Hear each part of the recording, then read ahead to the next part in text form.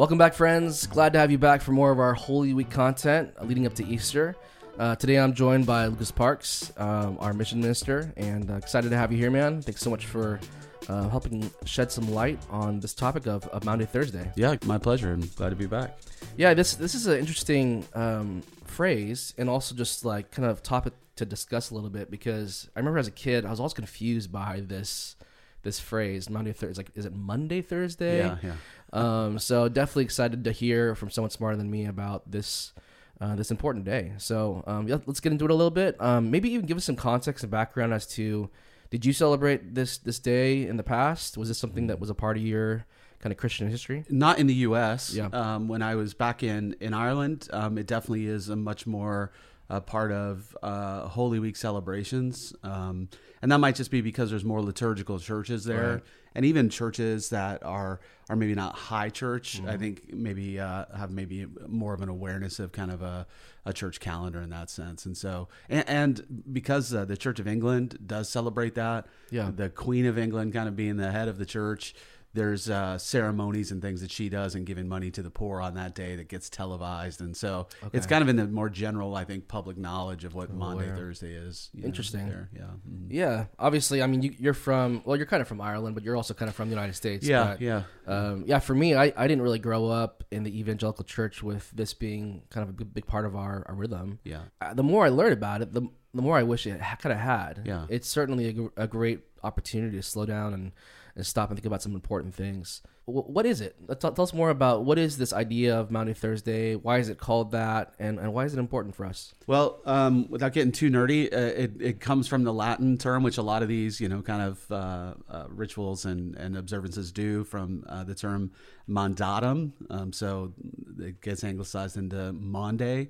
It's where we get our English word mandate from, and it literally in Latin means a command or a law. Okay. And so really Maundy Thursday is looking at the events of Holy Week. It's tied to Jesus's last time with his disciples as a whole, the upper room, the Last Supper, him washing their feet, and really this command, this new command I give to you. And that's where we get the word Maundy from, that Latin word of command, from John 13.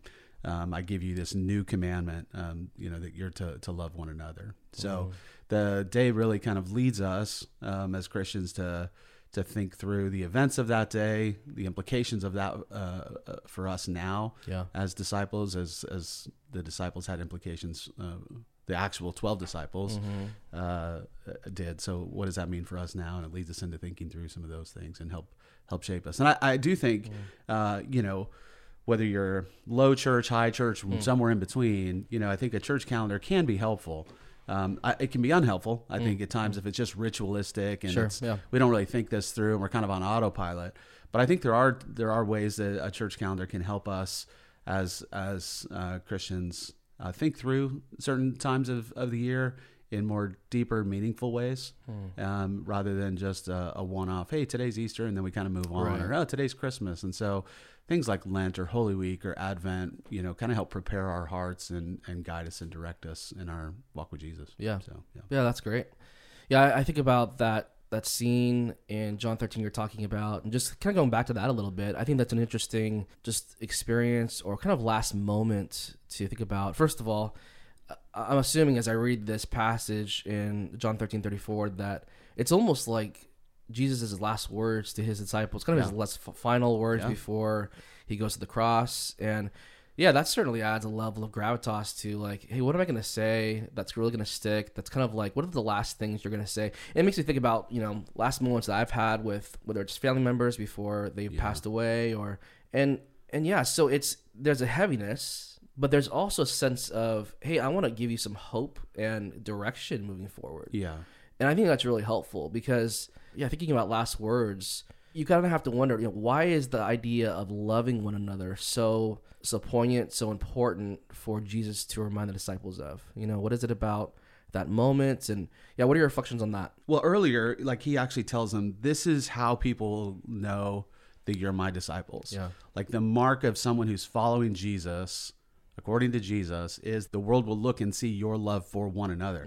Not even your love for the world, although that's part of that, but like how we actually behave in the family of God to one another. And when we look at the disciples, they're jockeying for position. Who's going to sit at your right hand, and who's going to? They send their mom in to ask questions. Like there's like who's the pecking order here, and they're even Peter like, well, what about John? And Jesus is like, don't worry about John. Like I've called you to something, and so I think we're the same. Like nothing has changed. Paul writes to the Corinthians, and they're like, well, I belong to Apollos and right. and we still do the same thing today. Like. We want to be around power. We want to be around influence. We want to be around all these things that we can gather around ourselves that really are about us and serving ourselves, if we're honest. And that's just not the way of Jesus. Jesus is like so much so that he himself is going to wash their feet. Even Judas, who's going to betray him, gets his feet washed. And so there's this act of intimacy, this act of humility that Jesus puts on display.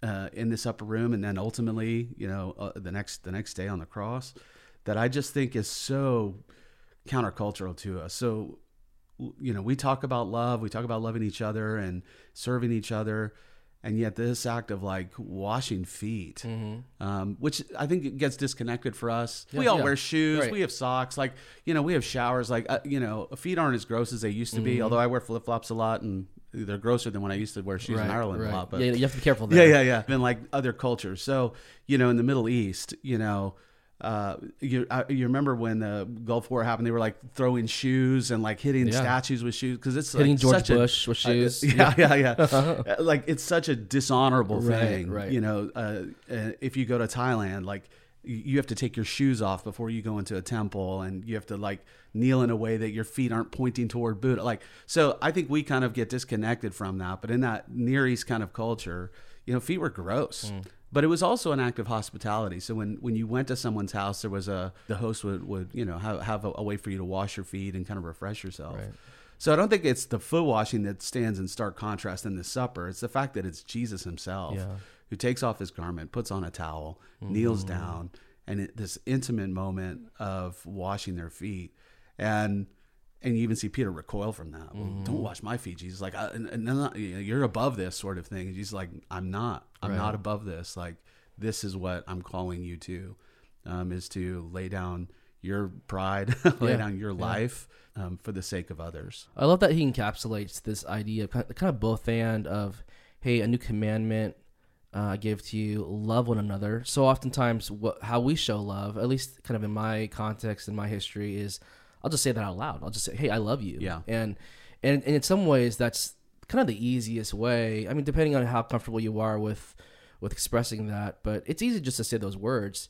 But the both and comes in power, where Jesus says, and I'm going to also practically serve you and kind of show you what love means. And so, that meant, the idea you just mentioned, a kind of a rabbi, a teacher, someone above them, spiritually serving them, but also there's this element of, as you just talked about, feet were gross. Yeah. They were like, this is practical. I'm going to help you for the next few hours. Your feet are going to be clean. Yeah. And that's not the norm for you on a normal day. So, really cool idea of syncing up, the commandment of love to the practicality of love too. I think we're, unfortunately, there's, an element of the church that has leaders that want to be in an ivory tower, or they want to have like the best of this, and there's this detachment, and that's just so not the way of Jesus.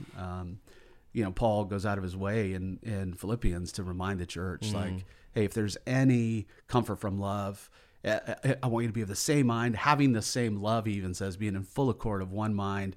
Do nothing out of selfish ambition or conceit, but in humility count others more significant than yourselves. I came up on a reading in Romans in the Bible reading guide this last week. Like, and he points to Jesus, have this mind among yourselves, which is yours in Christ, who, even though he's in the form of God, he didn't count equality to be God as something to be clung to be grasped, to be held on to, but he empties himself, taking the form of a servant, even all the way to the cross. And so this is the embodiment, I think, of what Maundy Thursday leads us into, is remembering who we serve, and we serve a suffering servant. And that's what we are called to, a life of servanthood. And I don't think we suffer much in that, in our context.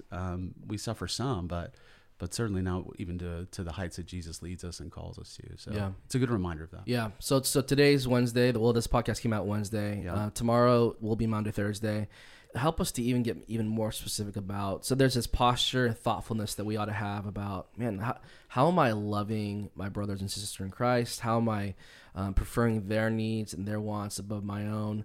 Lucas, have you experienced any kind of like maybe just even practical, like, hey, I'm going to do kind of one random act of kindness. I'm going to serve my neighbors. I'm going to think about just even something tangible to do tomorrow to even kind of really double down on this idea of loving each other. Yeah, I think it's hard. And now we've just moved here, getting to know people in the middle of COVID. So I don't feel like I have as many natural opportunities. You can serve me on Thursday, by the way. I'll do that. You're welcome to buy me coffee or something like that. Yeah. Yeah.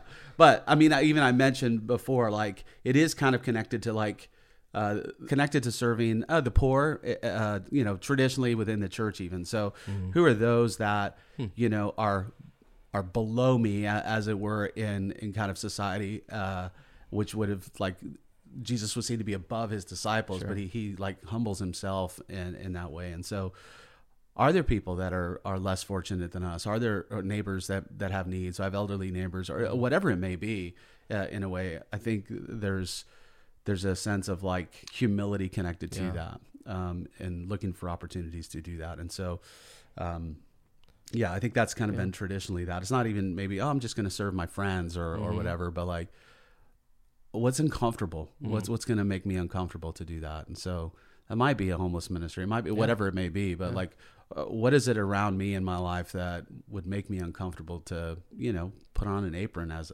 such and wash some really dirty feet, right. Metaphorically, in that way. So, and I don't think we have any shortage of that. Even in comfortable suburbs out here, there's plenty of opportunities. And we certainly can use this reminder just in this season. I'm coming out of 2020 and everything that we've gone through as far as just this unity in the world, and then this extreme examples of everything from politics to, the mass shootings that happened a few weeks ago. Yeah.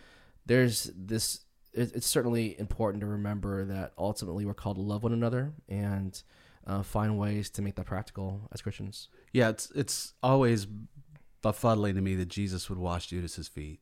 Why not wait until after you've sent him out of the room, sure, and then do that? Like with and he didn't with the 11, but he doesn't. Like that comes after the foot washing, and so the fact that he knows he's going to be betrayed, the fact that he knows what's in Judas's heart, and yet he's still going to serve him all the way to the end in that way is I think a powerful example to walk in Jesus's footsteps in that way.